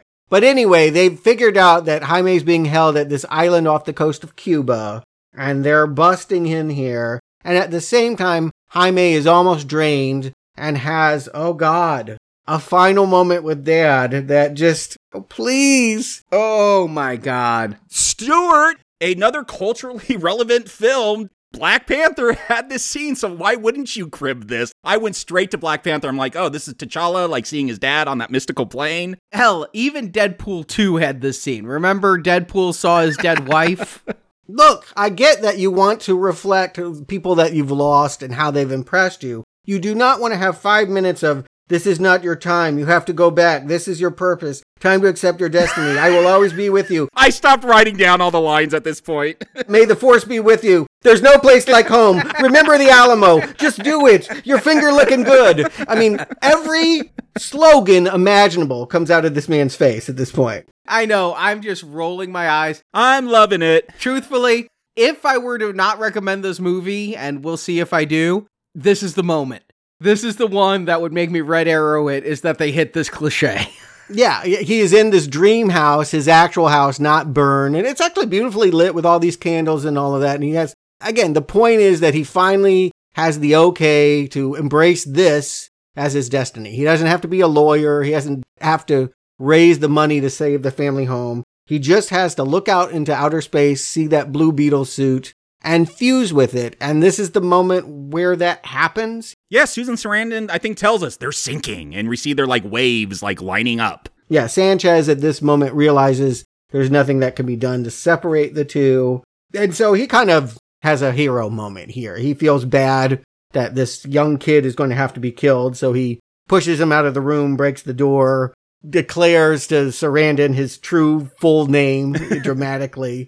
I did not catch all of it, but he's got a very long name, and then he is shot. He is killed. You talk about traumatizing. Yeah, you see that door close, and there's this window in it, and you just kind of see splatter go, and I'm like, ooh, that was kind of gruesome. Especially since not Sanchez was smiling. He was so proud of his heroic act, and he's so happy and then you see the splatter, I was like, wow, that is brutal. Yeah, a little bit. Again, tone is a weird thing in this movie. It's mostly light, and I don't think that anything here is too dark. But there are things like the transformation scene and maybe this moment where I'm like, but your kids are going to cry, and they are going to need therapy. And Carapax is now 100%. He's super mech. Susan Sarandon pats him on the shoulder and says, good luck, go get him. And yeah, he's going to race into a climax where it's mech versus mech. Yeah, 2 men in Iron Man suits, one with an electric whip. Oh, okay, we're in Iron Man 2 now. Yep, I was thinking that exact same thing. In fact, I thought it earlier when Carapax was in that partial suit. It was reminding me of Whiplash, and I'm like, is he going to pull out a whip? And he didn't. And then he saves it here at the end, and I'm like, oh, yeah, I wondered if there would be a whip in this movie. Yeah, because once is never enough. He's got to get Blue Beetle down, break his faceplate off, and tell him family is your weakness. And because George Lopez is watching from a nearby wall and throws a rock or something, that's proof that family actually can be an asset. And isn't this a powerful moment, this dialogue between Jaime and this AI and teaching her not to kill, and now she's the one stopping him from killing because we've loved this relationship between them so much. Like, this could have been a powerful moment, like between Terminator and Eddie Furlong, but like, no, it's not. It's just, yeah, you flip the roles now. Now she's accepted, we don't kill. The handling of Kajada is this movie's worst sin. That is the thing that it really fumbled the most. But yes, we see that Jaime, anger does fuel him, and he would have killed this guy had the suit not been more in sync with him. It should be said, he also thinks Uncle Rudy is dead, and that's like what's made him so furious. But I knew Uncle Rudy wasn't dead because this film... You can't kill George Lopez! This film plays to every cliche, and you wouldn't kill two family members. You already killed the father, you're not going to also kill the uncle. Yeah, and they're all running around. Millie has got her power glove. It creates a giant hologram fist, sometimes a shield, and she's having fun. Nana's got her big gun. The only one that really doesn't is the mom. She's just kind of sitting in the ship. She's driving, I think, towards the end or something. Yeah, but she doesn't get the hero moments that everyone else does. No, she's going to yell at the suit to work with Jaime. That's going to be her big moment, is just an emotional one. Did you recognize her, though? I was like, I know that actress. Where do I know her from? She was the sole survivor of the village that Arnold and his gang raid in Predator. The female that gets on the choppa. Okay. Do we need to bring Brock on? Is this an unofficial sequel to Predator? It is not, because this mother doesn't do anything. But Jenny does. We will see she got captured here in the climax, and Victoria's putting her on the choppa and telling her, why do you work with these horrible people? And you should be loyal to your family, which is me. And Jenny spits out some kablooey gum that turns into a inflating cushion. They showed us that gum earlier. Yeah, Chekhov's gum. They set it up that it was something her father built for her, and it's going to save her from falling out of a flying helicopter. This is a real, like, Disney Kids moment, this bubble gum. Like, this is where they go real Shazam. It made me think Willy Wonka. Like, this is some gum you'd see in that movie. I mean, yeah, we got a Wonka prequel coming out later this year. Maybe it will be in it. But yeah, the point is what her role in all of this stuff is that she gets the code away from Auntie. That Susan Sarandon, again, was dismissive. She looks down and there's her henchman getting the shit beat out of him. And shouldn't that matter to her? I got the code. I can make a new henchman. No thing matters to her. Everything is disposable. So it's satisfying that Jenny's going to get that code away, and now she's totally defeated. With one step of her foot, she smashed the cell phone that had all of the solutions to this woman's needs. And how do you know that's going to happen? Because Susan Sarandon goes on for like a full minute. This has the code. As long as I have this, I have everything I need. Yeah, I found it hilarious. Like, you don't got backup servers for that code. We just smashed this one thing and it's gone forever. Because they brought in OMAC. There's this poster that Jaime has on his door that says the Eye, which really stuck out to me because I love OMAC. And the thing is, there is Brother Eye, this satellite in the sky, that is the thing that transforms him into OMAC in the comics. So I am wondering, like, is there going to be a Brother Eye that this code got uploaded to if we ever get a sequel to this? And speaking of the OMAC suit, during that final fight, Jaime pulls out this giant sword, and I've never seen the anime, but It reminded me of Kamen Rider, the blue suit, the big sword. I've seen the toys, and so I'm just thinking Kamen Rider as he's doing this huge thing. But yeah, this whole thing has an anime feel to it. Which the kids love anime these days, so that's probably intentional. You want to lean into that. Anime or Morphin? I feel like, to me, this feels more like the Morphin Power Rangers. I mean, Kamen Rider is like the original Power Rangers. It goes back to like the 80s, maybe even the 70s. It goes quite a ways back in Japanese culture. But look, kids love anime these days. This you go to any anime convention or cosplay thing, like there's giant swords like this everywhere. It's just a common thing. Yes, but in this movie, they're not going to get used. Instead, tell me why Carapax is just going to unlock his memories? Yeah, Kajada at some point learned his backstory and shares those memories. That's what turns Jaime from killing him, is that Carapax is a victim too, that he was a child soldier during these revolutions and was turned into this monster. His mom was killed too. We had seen that locket earlier. Like, he is sympathetic as well. Okay, so it's Kajada really that has the final... Again, I wish I could track that character. I wish it was a character. Yeah. And Sarandon, Victoria, she saw the locket and swooped it up and grabbed it. It was like, you won't be needing that. I'm going to pocket it because I don't want you remembering that you were little Ignacio that had a mom that probably died because we bombed her. That is what happened. Yeah, it seems like Victoria was there when the hut was exploded and she might have even hit the button. She references that they were going after anti-communist soldiers in South America. Read our history. We did a lot of that. So it's somewhat satisfying that Carapax is going to just grab her, drag her away, and then explode with her, take her out as everyone else gets away on the bug. Because everyone can kill except Jaime. That's the only one that cannot kill. Yes. Yeah, I understand the logic of that. You wouldn't want children to learn that that is the way to accomplish your goals, if this is a kid's film. But Rudy's not going to die. Rudy, for reasons, is just going to show back up alive saying bad weed never dies. But Victoria does. Carapax drags her into the fire. Group hug, and they include Jenny in it. I think that's the symbolic thing, is in the end, Nana said it was not a time to cry the morning after the house burned, but now we can be a family. We can mourn our losses. We can go back to the neighborhood and we can rebuild again. We can take the cactus that was planted when we had those kids and replant it so that it can bloom again. Did they just come back from the dad's funeral? They're all dressed in black. And where did they get clothes? Didn't all their clothes burn up? The community walks in to bring them food. I guess they got loaned black clothes. Yeah, I had an eye roll that, like, okay, yeah, all this casserole and Tupperware is really going to help them in this moment. We're not hungry. We have no home, but all right. Yeah, I thought they'd be bringing tools. I thought they'd be bringing ways to rebuild the house. But you know what? Maybe they did just come from a funeral, because when family members die, neighbors bring casseroles. That is what they do. You are just chock full of casseroles. Yeah. I get it. No, I think that there's a cultural relevance to that. I mean, I think it's on point with something. It's just a funny image to be like, yay, we're going to rebuild. I'm like, what? You're going to literally make it bricks of Tupperware to rebuild this house? Yeah, also, get your landlord to rebuild it. You don't own that thing. It's not your responsibility. Or Jenny. Jenny's the deep pockets that is telling the press, oh, I'm changing the direction of the company, no more weapons, and we're going to help communities like Edge Keys. She can build this house. Let him go live in Ted's old mansion. I don't know. I'm thinking about that Jim Cramer cameo from Iron Man 1. A weapons company that doesn't make weapons. That stock has got to be tanking. Yeah, what they will be doing with that technology, the alien, I presume the alien tech will still be relevant, but she says she's going back to that childhood home. And if she gets there, she'll find out that her dad is still alive, sending her messages through the computer. This is the mid-credit stinger. Yeah, mid-credit scene to All Out of Love by Air Supply. That was a strange insert from the soundtrack.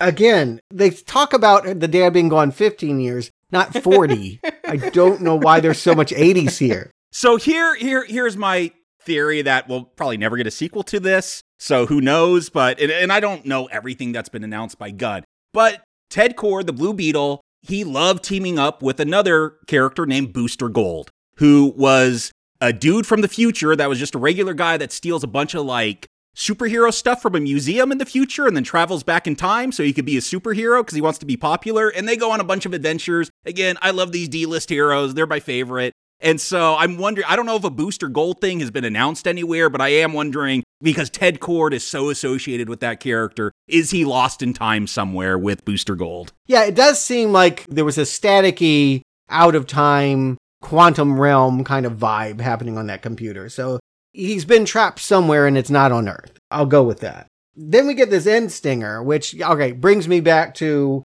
when George Lopez, Uncle Rudy, needed to block the signal feed on the card industry cameras. He chose this stop motion Gumby looking thing. This is a creation of the movie, right? There is a red grasshopper from the 70s, but it was just literally a Mexican man in spandex. Yeah, like Bumblebee Man from The Simpsons. Yeah, yes, exactly. I didn't even know that that's where it came from. Like all of this, I'm having to do a deep dive after this movie. You got to grow up in LA, Stuart. Like a common thing on television out here. I never knew why The Simpsons had that character, and now I understand that they were referencing a 70s Mexican kid show superhero who was also a bug. Okay, slow this down for me. The claymation we're seeing in the movie is created for the movie, but it's based on a real live-action TV show from the 70s? Yeah, for the live-action stuff we saw earlier in that security room. No, that was stop motion in the security room, wasn't it? Yeah. Okay, I just got so excited to see that. It just flushed myself with memories of watching that show in high school for my Spanish class. I got excited. I'd forgotten about that guy.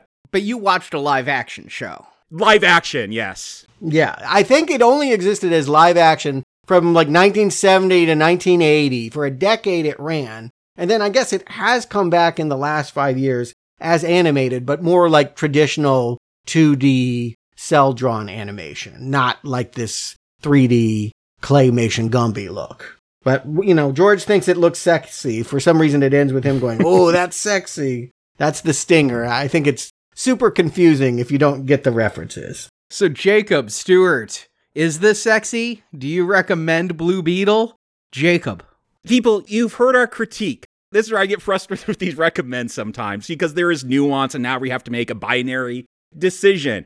If they remade Iron Man every year and just had slight variations, would like we keep recommending that year after year after year after year, or just watch the first one? Like, that is the dilemma here. And ultimately, like, I see this film and I place it somewhere between Ant-Man 3 and Shazam 2. This is a kids' family movie. That is the audience for this. If you are a hardcore superhero fan, you've seen this all before. You probably don't need to see this unless you just love DC or just love the Blue Beetle or something like that. But as a family film, you want something to take your kids to. You're going to have some laughs. Like, I liked Ant-Man 3 because it had a lot of goofy alien stuff, and that was fun. But again, that's Honey, I Shrunk the Kids, basically. This isn't as boring as I found Shazam 2. Again, yeah, it's fine as a family film. If you need something, you know, like, we're having our first hurricane since like 1939 here in LA this weekend. And I don't know, maybe the theaters are a safe place. You want to take your family to you. Sure, go see it, I guess. Hardcore comic book fans, you're probably not the audience for this. And that's okay. Like, you could appeal to anyone. So I'm going to give it a Green Arrow, but like, you've heard the conditions, like, good family film. We've seen this all before, but your little kids will enjoy this. I think Xolo, like, the same reason he works on Cobra Kai. He's got presence. He's got charisma. I enjoy seeing him. I was never, despite knowing everything that was going to happen in this, I wouldn't say I was bored to the point where I wanted to walk out. Like, it always brought me back in with some joke or that bug crawling around smashing people. Like, it was good enough. So I'll give it a mild Green Arrow under those conditions. Stuart. Yep, right there with you in the feeling of being of two minds and seeing the positives and negatives almost equally weighed. On one hand, yeah, certainly in thinking in terms of this and Ms. Marvel, I think this one's better than that. If you just need a family sitcom superhero thing, DC has won that battle. They've given you the same appealing brown lead, trying to integrate family and superhero identities with broad comedy. The reason why this one's better is they have the budget and the actor that can do the physical special effects. The superhero stuff is actually solid on this. It looks like a real movie, whereas Ms. Marvel, every time it had to do the kung fu, it was losing. that only worked as the family sitcom. It didn't work as the superhero show. And so, yes, I endorse it as a family superhero sitcom, but how do I feel about it? I can't deny that I am left incredibly cold by its uncreative plastic presentation. As sentimental as it wants to be about family, I don't really care about any of these characters. It's like saying, I want to celebrate Cinco de Mayo by going to Taco Bell. It's just like this inauthentic, not very flavorful, like probably will lead to problems later. I won't feel good consuming this. In the end, I could be convinced either way, green or red. It's kind of both at the same time. Schrodinger's cat, Schrodinger's beetle, if you will. How young are the kids that you're bringing to this film is whether it's green or red, yeah. Yeah. Ultimately, you need me to give you a color, and so I'm going to go on the opposite of you, Jacob. I'm going with how I feel about beetles, which is I can sit there, or bugs. I can rationalize and be like, oh, there's a spider. He helps control the insect population. He's not doing any harm. He's not poisonous. I could leave this here. I could live with it if I wanted to. But 9 times out of 10, when I see a bug, I squash it. And so that's what I'm going to do, Blue Beetle. Mild, not recommend. And like you guys, I don't really have strong feelings about this movie. I have said it again. It is exceedingly average. If I were giving it a performance review on a scale of 1 to 5, it is a straight 3. Meets expectations. Does not exceed any expectations. Is not below expectations. Just right there on the line. You did it. You made a movie. Yes. A movie that some people are going to probably like, I just want to add, but not me. A movie some people will like, and a movie some people will be bored by, and a movie that some people may hate for political reasons. I mean, I think every movie somebody's going to like and somebody's going to hate. I mean, even House of the Dead 2 has some fans. But if you're reviewing for a mass audience, I think I can say pretty unqualified, most people under the age of 12 will probably dig this. Maybe if they're not bored by all the family stuff and the talky stuff in between long stretches before there's more action. But an average movie gets an average weak recommend. Here's the thing. If you ask me in a year a question about Blue Beetle, I'm not going to remember this movie.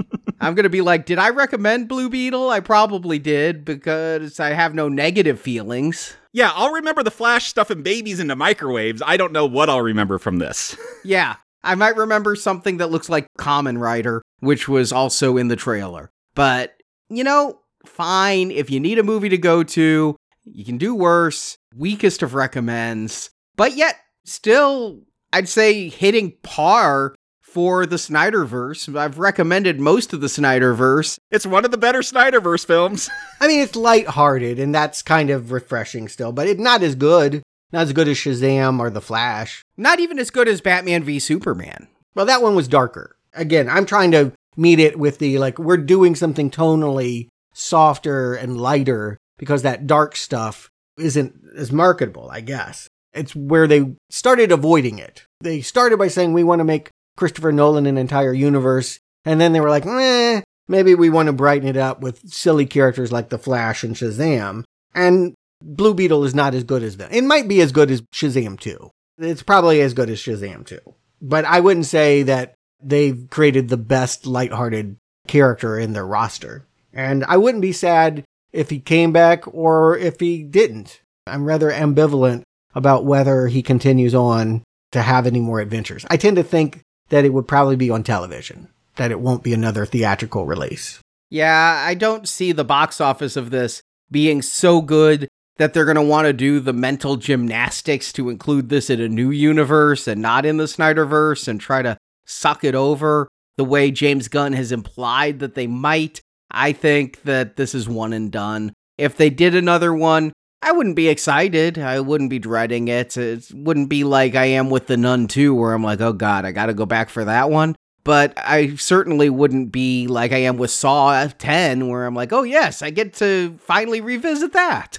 Yeah, I saw this was tracking below The Flash, below Shazam 2, which, not good numbers. Again, I think there's an audience. I think there's appeal. I think there will be a generation that gravitates and latches onto this movie, fuses with it. But in the end, they'll be served by a future cartoon or something like that. It just won't come back in a way that we will ever have to watch it again.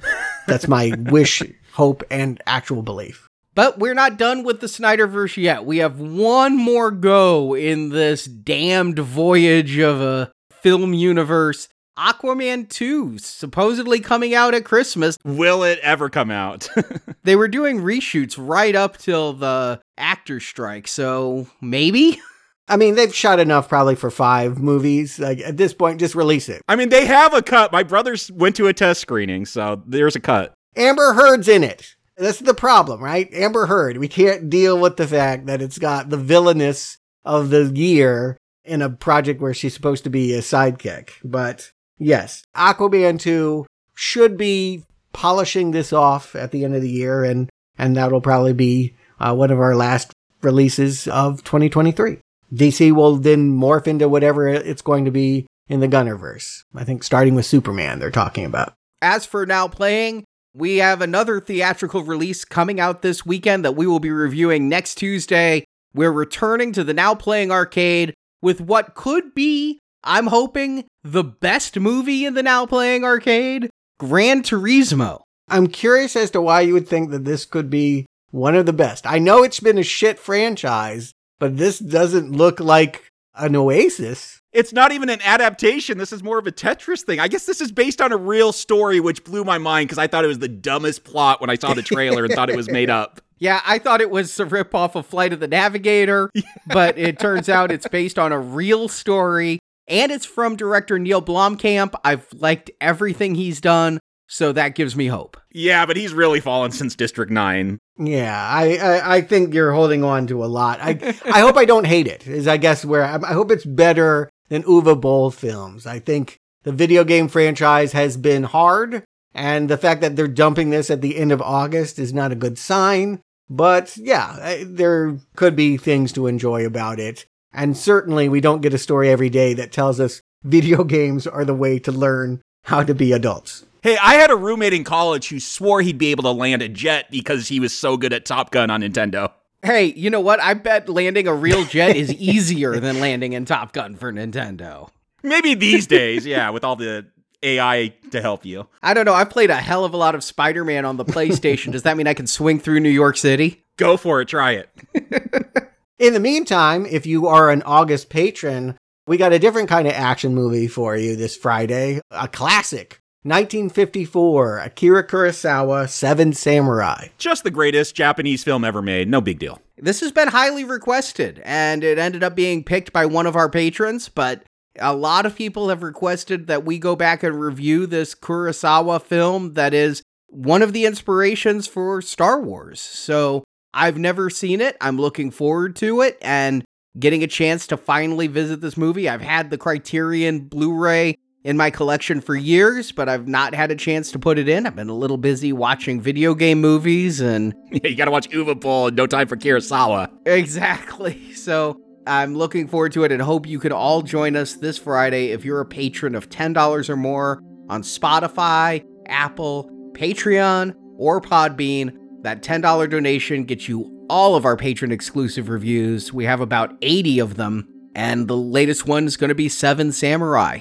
Please join us. Please support independent podcasting. We could greatly use your support. I don't know if I'm doing this movie any favors about seeing this as a reference point before we get into the Expendables or not. But yes, once we get into the Expendables, I think so many of modern action movies take from Kurosawa and Seven Samurai. So it'll be rewarding just to take that deep dive back into film history. Hope you can join us. So thank you for listening to Now Playing this week.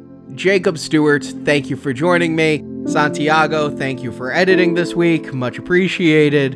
And until next time, justice has been served.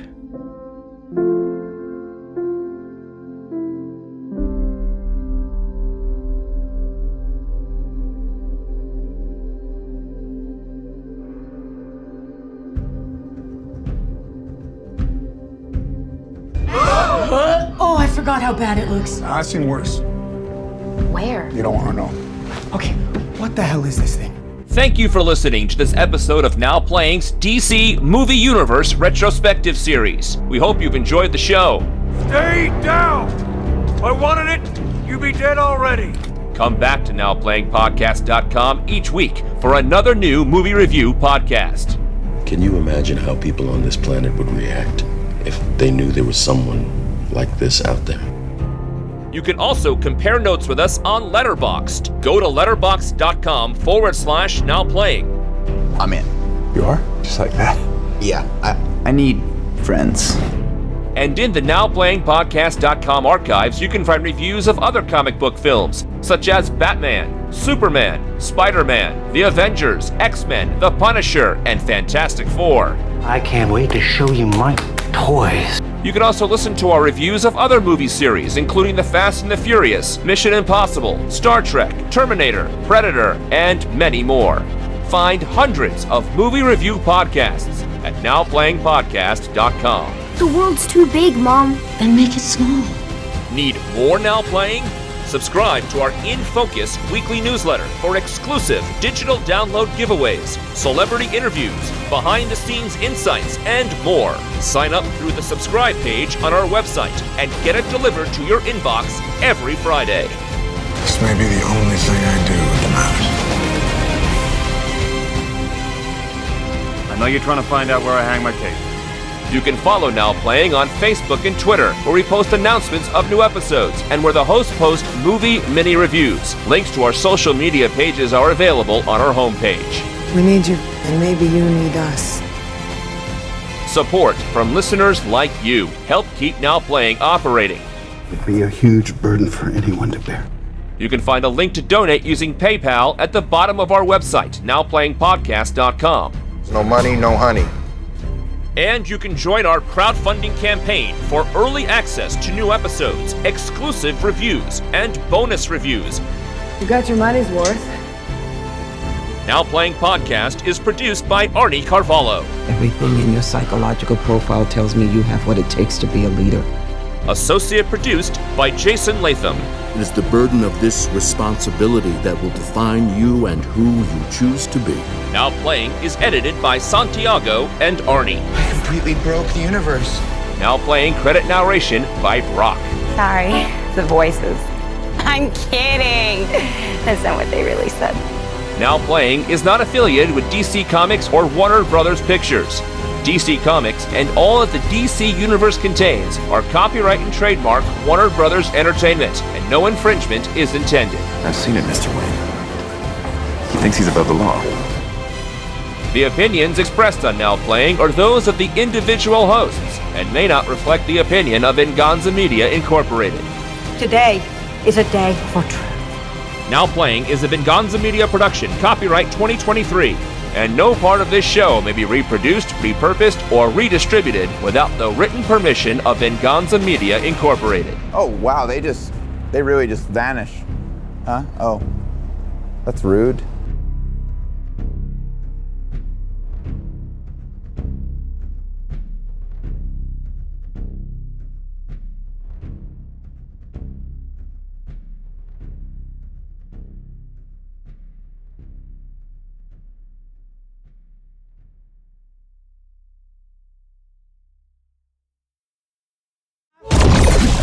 So who's helming this? I always try to make a point of hunting down the director's previous work, seeing why you got this gig. I couldn't. Angel, is it Angel or Angle? I would say Angel. Okay, because Arnie did some weird inflection thing. You said like Angle or something like that. I said Angle. Okay. Is that what it is? It's typically Angel. Like, that's a common... I agree. I've never heard of Angle. All right, let me retake that. Directed by Angel Manuel Soto. Sorry for all of this, Santiago. I'm so sorry. I know. We're really making it fun for you. Oh, and you're giving this to Santiago. He's just going to destroy our pronunciations. Great. I typically try to find the director's previous work, see why they got this gig. Out of his car horn, I'm like, oh God, we're going to all the stereotypes. But they steer away from it. But come on. No, this is called Blue Beetle. And you got George Lopez. George Lopez. George Lopez. Is that his secret superhero name?